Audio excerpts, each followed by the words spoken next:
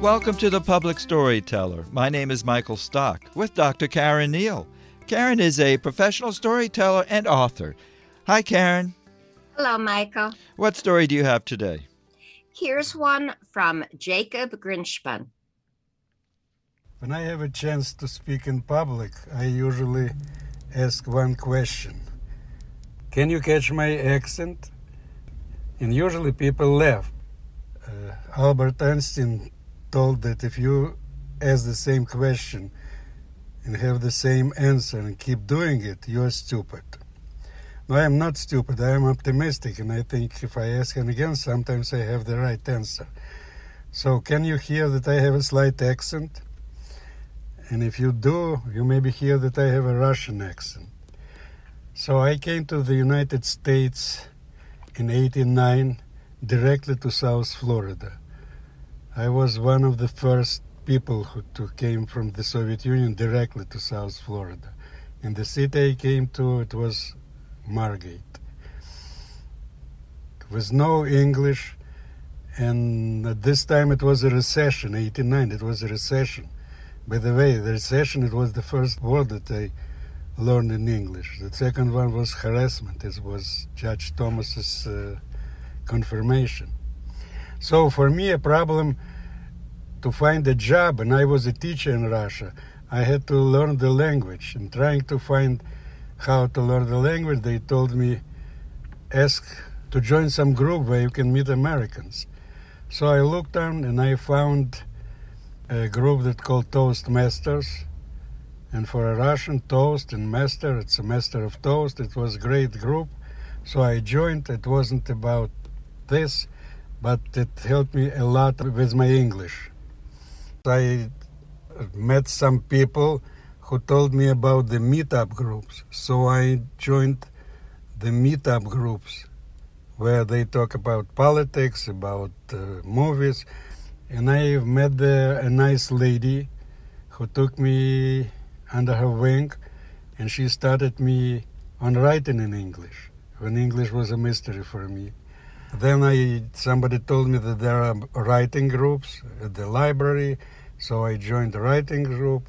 So I started to write in English, and I didn't know what to write about. I was in real estate, so I decided, let's write about this, because as a teacher I went deep into what to do.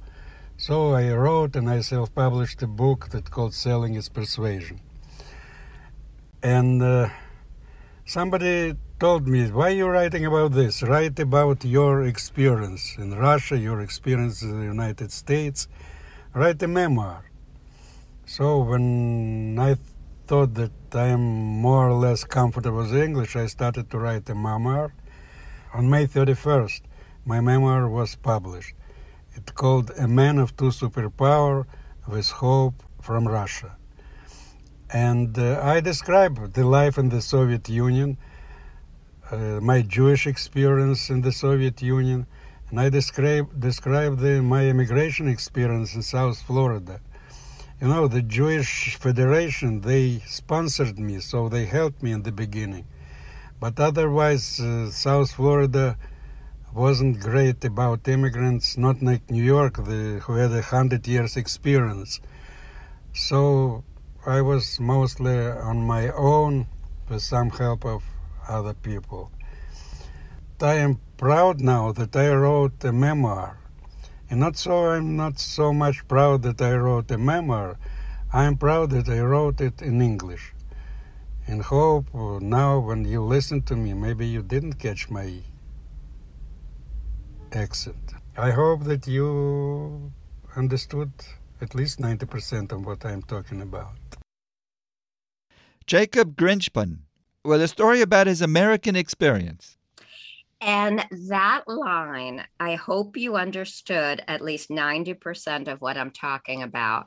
For me, that brought the whole story together. In other words, he was talking about his accent, but think how often we hear people we lived next door to, who grew up in the same place we did, who shared many of the same experiences, and we don't understand what they're talking about. Jacob comes from a totally different place, and I defy anybody not to understand the meat of his words. Maybe they didn't get every single nuance of the speech, but the meat of his words, I think we can all appreciate. No, he had a strong accent, but I certainly understood all his words. In fact, I thought it was pretty funny how he doesn't have an accent when he's writing. I believe he thinks he does, and he wants to be as good of a talker as he is a writer and lose that accent while he's talking. I have to unpack that a little bit. Give me a minute. Give me a minute to unravel what you just said. But yeah, I think I get it. And I love the humor in his story. That certainly translates, right? The first word he learned was recession. The second word he learned was harassment because of what was going on at the time. I love when he said that he joined Toastmasters because in Russia, they love making toasts. And I don't know if he brought along a bottle of vodka with him to his first meeting, but he probably thought of it. It's just lovely the way personality can come through. Just in the title of the book, A Man of Two Superpowers, we think of Superman and superpowers, and he's talking about the US and the Soviet Union. And I just think it was so clever of him to come up with kind of a pun, a joke like that in another language. I mean, I know he's been here quite a while, but still, a lot of people are not wordsmiths, and he clearly is. Well, he's a pretty clever guy, especially, like you say, going to Toastmasters to learn how to speak English and then going to meetup groups. It's like a primer on how to assimilate. You are exactly right. And what I love about it is he tells it in the form of a story.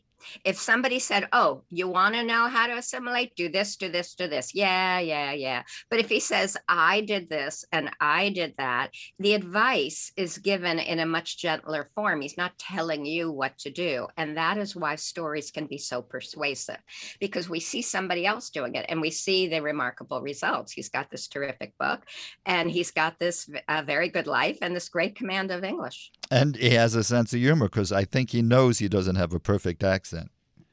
Well, I think that he took that sense of humor with him from Russia. And from reading his book, I get the feeling you need a sense of humor in Russia. Or maybe it is a perfect accent. It's just not a perfect English. It's not a perfect American accent. You are right about that. But I will tell you, Michael, I worked in Australia for a while at a restaurant, and the diners would ask me to explain everything on the menu, and then they would ask for spaghetti and meatballs. And somebody invariably would say, why did you ask her to explain everything on the menu? And the Australian would say, I just wanted to hear her accent. And I would say, I don't have an accent. I guess Jacob doesn't think he has an accent either. I think he does. I think he's very self-aware, and the self-reflexive humor and the self-awareness, I think that's a lot of what makes this story fly. Well, thanks for bringing this story in, Karen. We'd love to hear more stories from our South Florida listeners. How can they get in touch with you? Send me an email, cneil, that's CNEILE, at fau.edu. Dr. Karen Neal is a professional storyteller and an author. Thanks, Karen. Thank you, Michael. See you next week. My name is Michael Stock. The Public Storyteller returns next Sunday.